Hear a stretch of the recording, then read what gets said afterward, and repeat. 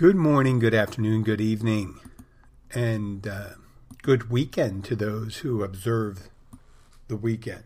As a weekend should be observed by you normal humans, that's when you're finishing up from work and you go home and you go and do sorts of other things. So I always had a confusion with the weekend. Is Sunday the end of the week or the beginning of the week? It's a day of rest, so it's more of the end of the week. So Monday would be the beginning of the week, right? But it depends on what your culture is, right? If your Sabbath is on a Saturday, that could be the end of the week, or Friday, or Thursday, whatever. It's just the thing. And then you throw in a holiday, and a Monday holiday here in the United States. Is it the beginning of the week? You're beginning on you don't begin on the holiday, and then Tuesday's the beginning of the week. So I always tell people, we always say, hey, happy Friday. And I said, well, my Friday's actually a Thursday. My Saturday's actually a Friday, which makes my Monday, Tuesday, Saturday, Sunday. Yeah, I talk a lot. Obviously, I have a podcast that I host myself. It's the Keys Bartender.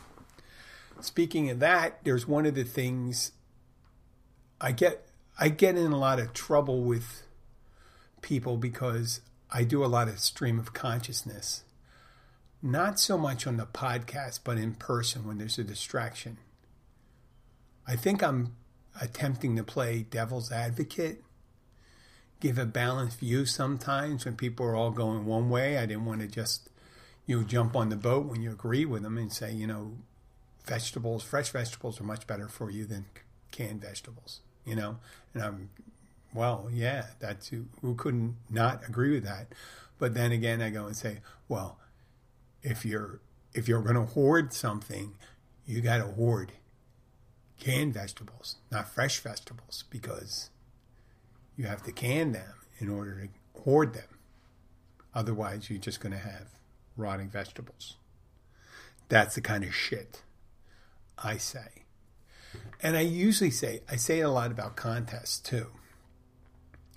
Down here in the Keys, and I'm sure in a lot of different places where they have a Chamber of Commerce and a newspaper and advertising, especially tourist destinations. I'm not exactly sure if they do them in every tourist destination, but I'm sure they do it a lot. And here they do the best of. And they did it in Philly too, the best pizza in Philadelphia, the best cheesesteak. Down here it's the best restaurants, the best bars, and they do the same thing, but they do key lime pie. Best key lime pie, best mahi sandwich or fish sandwich, things like that. Well, a lot of it is self-promotion. If you think about it, when you go and compete in these things so you can get a plaque and you can put it up, win best of. And there are best key lime pie, best soup, best appetizer, best this, runner-up. There's a million things. There's so many contests. There's Mr. Legs, and that's one competition which a service sorority down here raises money, scholarship money, and they do a competition where they get go into businesses and have an employee or the owner pose for Mr. Legs, and you take a picture of your legs and you vote depending on who's your favorite one, right? Oh, who do I have? Oh, spam. I love this phone sometimes. It tells you right away. You don't have to run to get it. So it's very distracting. Let me hang that up. Jeez. So lo and behold, it was Wednesday, the beginning of my week, at the bar at least. And I get a phone call before I even start. 5-10 minutes in. And it's from a periodical. And it said, they said, is this Jim Horan? I said, yes, it is. Well, Jim Horan, you've been nominated one of the top 3 bartenders in, I think, either the Upper Keys or Key Largo. I think it's probably Upper Keys maybe, or Key Largo. And I said, well, that's nice. Yeah, I'm trying to be,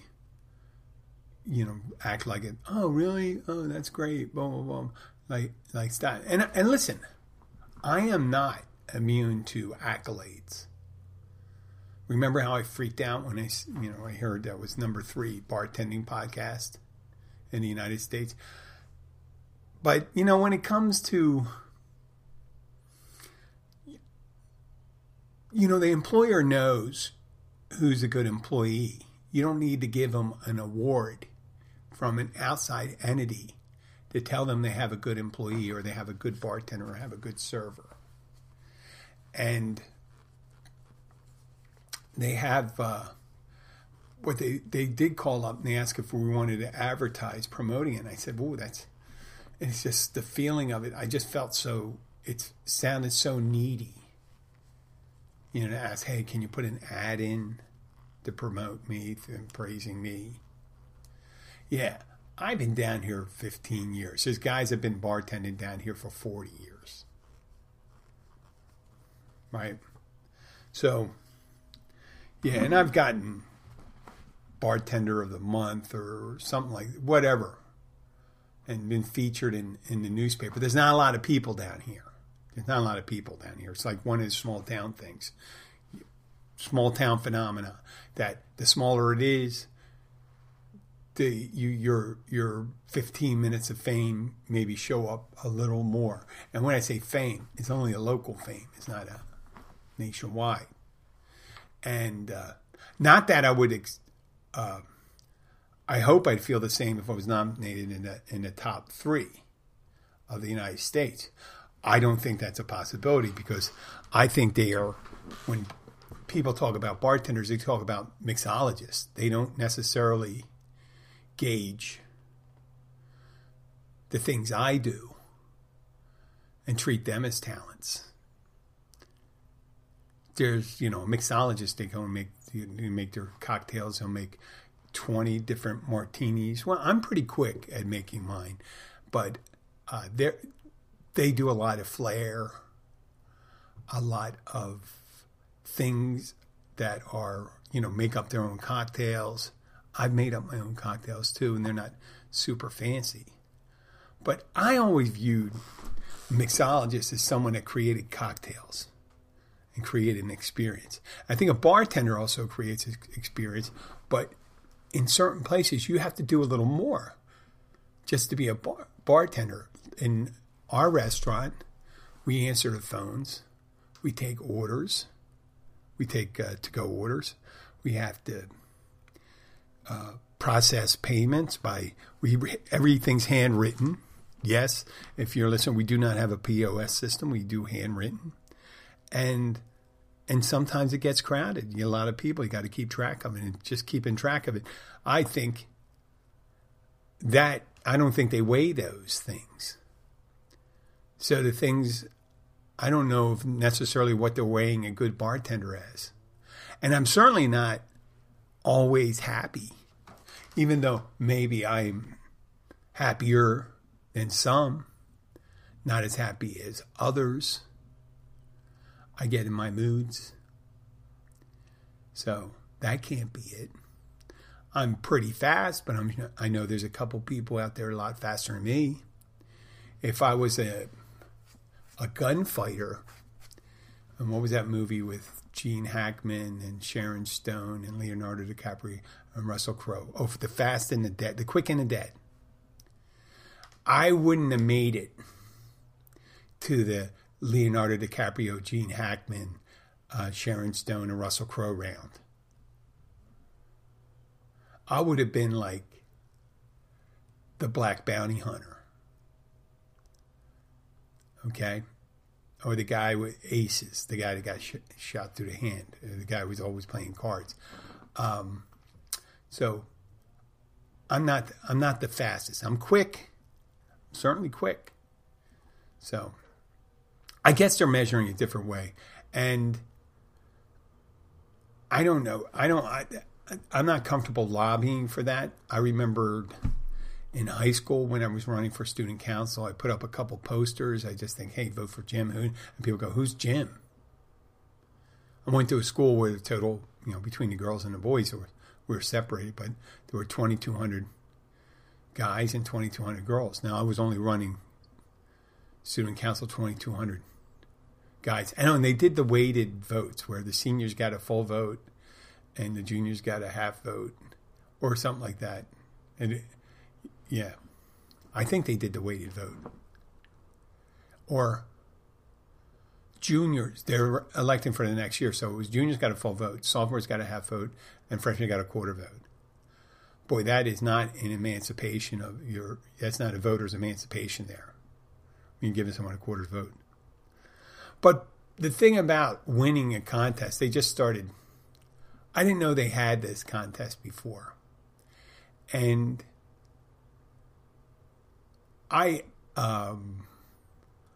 if I was working, let's say, if it was an Academy Award, yeah, that'd be nice. It seems like, what do you call it? A Lifetime Achievement Award when it comes to me. Not necessarily for anything particularly I did. We better get them an award. They're getting up there in age.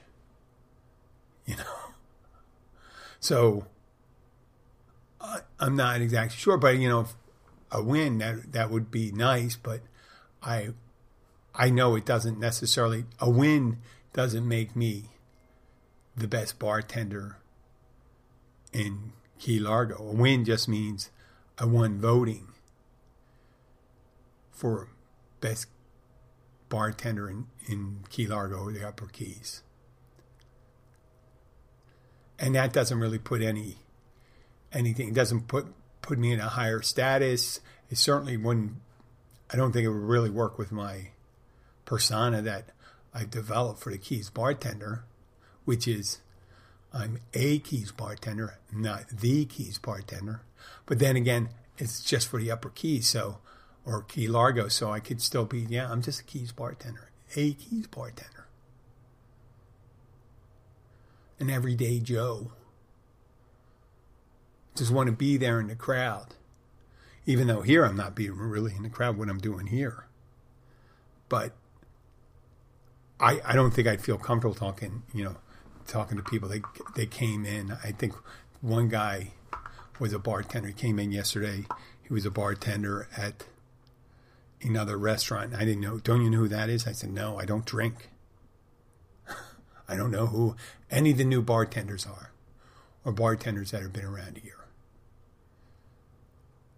So leave it to that. Maybe if I'm lucky, I won't win and I won't have to deal with it. But I think there'll be more suffering than accolades that are to be earned with this award. Moving on, I wanted to talk about drinks and making them. I started talking about mixology, that the Moscow Mule, down here, since we're in the tropics, I guess a dark and stormy. A dark and stormy is a certain type rum, Gosling's rum, and you kind of put ginger beer underneath, and you float the dark Gosling rum on the top. Sometimes people put a little lime in there too. And ginger beer is a non-alcoholic product. It's just ginger beer. It's a unsweetened version of ginger ale, let's say. And you float that on top, and that's a dark and stormy. Now, we don't get a lot of people asking for that. Well, we get a lot of people, and plus we don't carry Gosling because we don't get a lot of people asking, are Moscow Mules. And that's vodka with ginger beer and a little lime juice and a lime wedge. And they absolutely love that stuff. They love it. It's a non-sweet thing. And it's just one of those things, at least locally, that has really caught on here. And, that happens so many times with certain drinks, how they take off. Years ago, Tito's. Now, Tito's is still up there. And then Deep Eddies came around. It was just some vodka. It's either Goose, this, Kettle, and Cosmopolitans. I guess that was Sex and the City. That was nationwide. Then all these flavored martinis, kind of cocktails. But when you look at something in essence, the Moscow Mule. Now, I've never drank one because, I stopped drinking a couple of years ago. But I did drink a lot of vodka before. And I have drinking ginger beer since drunk. But I haven't gotten drunk on ginger beer because ginger beer is non-alcoholic. And it's very refreshing. And I have to go, wow, that probably would make a really good drink as long as it's in vodka. What is vodka really not mixed with? I mean, it's in they have cream and milk for White Russian. You have it with all the juices. You could probably do it with pumpkin juice. You could probably do it with beet juice. Vodka is one of those things you put with anything. And somewhat less gin and rum. But vodka's right out there. It's kind of like an all-purpose one. I never understood the people that like to drink flavored vodkas and club soda, and then they come in and ask for a White Claw, which is malt liquor in a club soda with food additive in it, tasting like a cherry or a black cherry or mango or watermelon, whatever flavor they have, citrus. Because once you got the vodka in it, that's even a purer version of it because it's better distilled. It's a distilled process. It's a little healthier for you. I mean, I guess they would want to know if you're drinking the hard seltzer, you know exactly how many you can have without overdoing it. When it comes to mixed drinks, you never know how heavy your bartenders are pouring. But the Moscow Mule, hand it to me. Whenever you want to go out on a day you're thirsty, if you're not going to go for like a vodka club, a Moscow Mule would make a right choice many times. So try it. I'm going to take a little break right now and talk about our sponsor, the sponsor of the show, Key Largo Chocolates, or dare I say, Key Largo Chocolate and Ice Cream. Now, it's run by the Peterson family.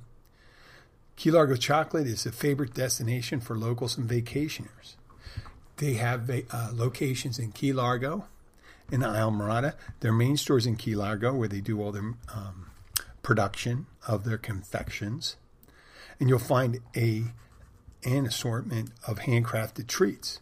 There's 36 flavors of small batch ice cream, sorbettos, which is also another name for sorbet, truffles, fudge, like key lime fudge, cookies, and their world-renowned key lime pie and frozen key lime pie bars.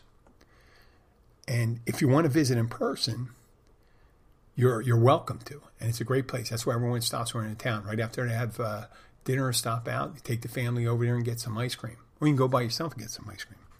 And it's in Key Largo. It's at 10470 Overseas Highway in Key Largo, Bayside. And Oceanside, 81933 Overseas Highway, Islamorada.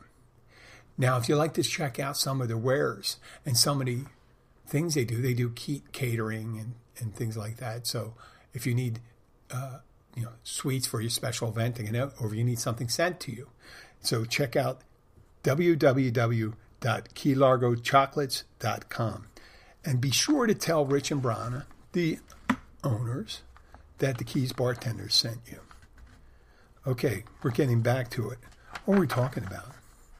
Oh, since we're at the bar, why don't we talk about the bar? So many times they're sitting at the bar, and it's a family restaurant, but the bar is alcohol. And every so often, in later afternoon, right around the happy hour, I have someone come in with a kid, and they like sitting at the bar, but they want to come in with their child. And some of the conversation isn't exactly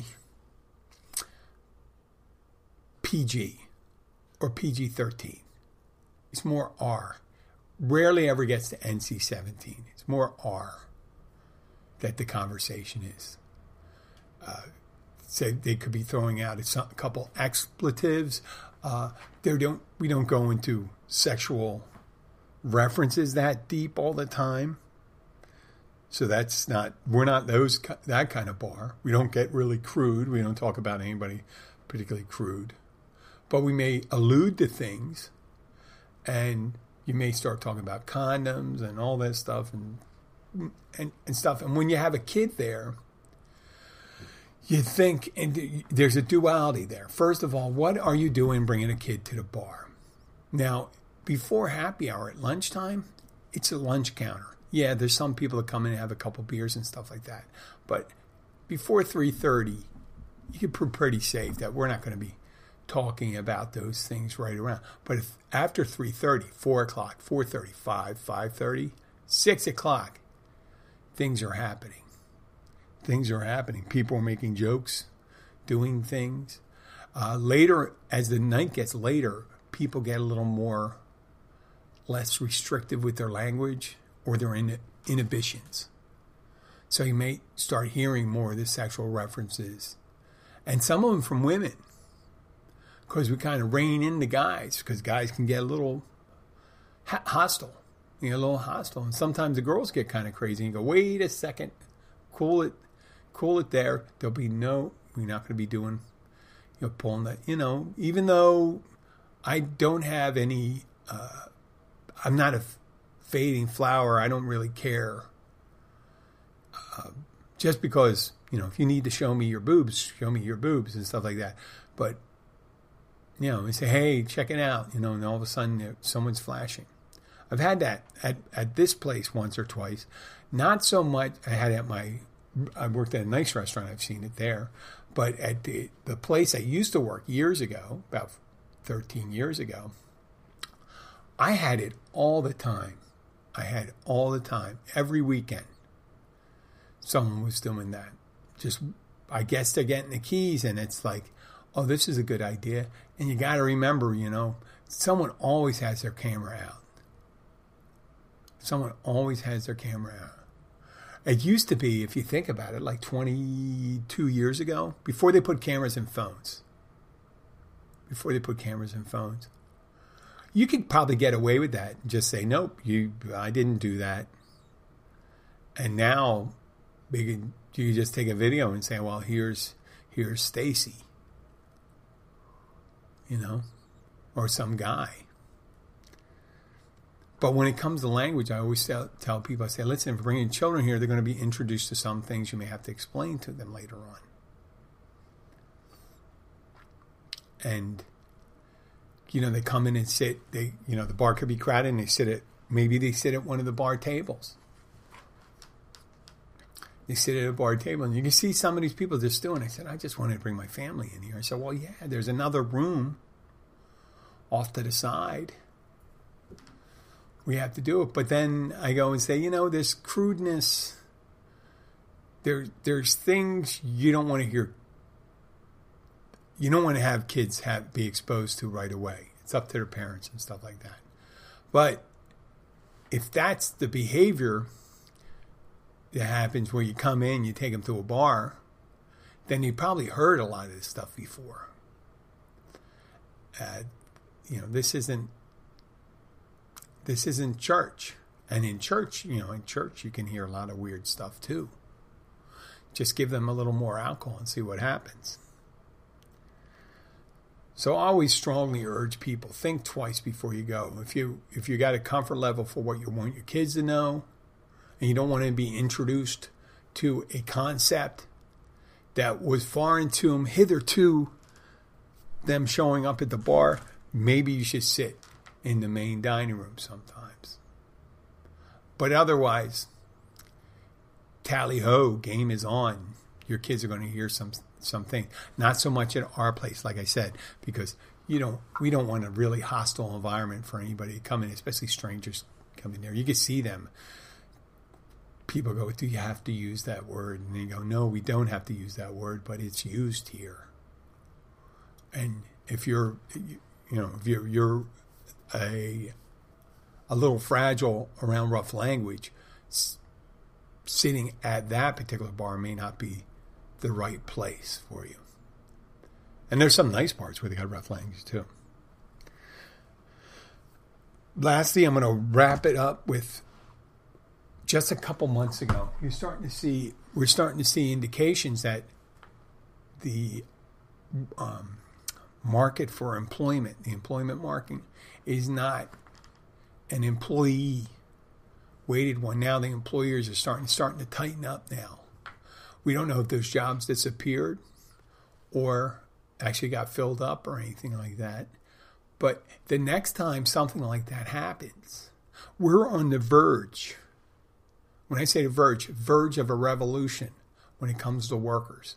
When I say revolution, I'm not talking about socialist revolution. I'm talking about automation. One of our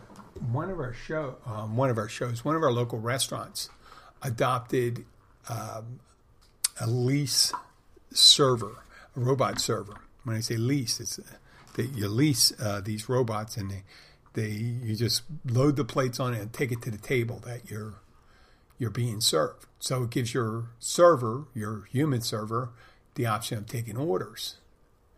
And I think these new robot servers were pretty much moving food trays. Also are taking payment. So they're adding capabilities to them. So they're only going to get better as time goes on. So it's just a level of if you think about it, as an employer, you're thinking, well, no, I really need a person to do this. I really need a person. Eventually, there will be, you don't necessarily need a robot bartender. You can get a machine that you load, let's say, 90%, a bunch of bottles in it, a bunch of bottles. You load about 10 bottles in the machine, and you load mixers. And the machine just can be programmed to pour whatever amounts into the right glass and drop the ice and the mixer. And maybe a garnish. Who knows? They may have a garnish set up, kind of like one of those reverse little crane games that you have where it comes down and puts it in your glass. They can pretty much they do it on cruise ships where you can go up and order, you can get a drink from a machine. When I say not a machine, not a vending machine, a machine that will mix you a drink. And those capabilities only get better. The only time I see them as being insufficient is having access to all the bottles. And they'll figure that out eventually too.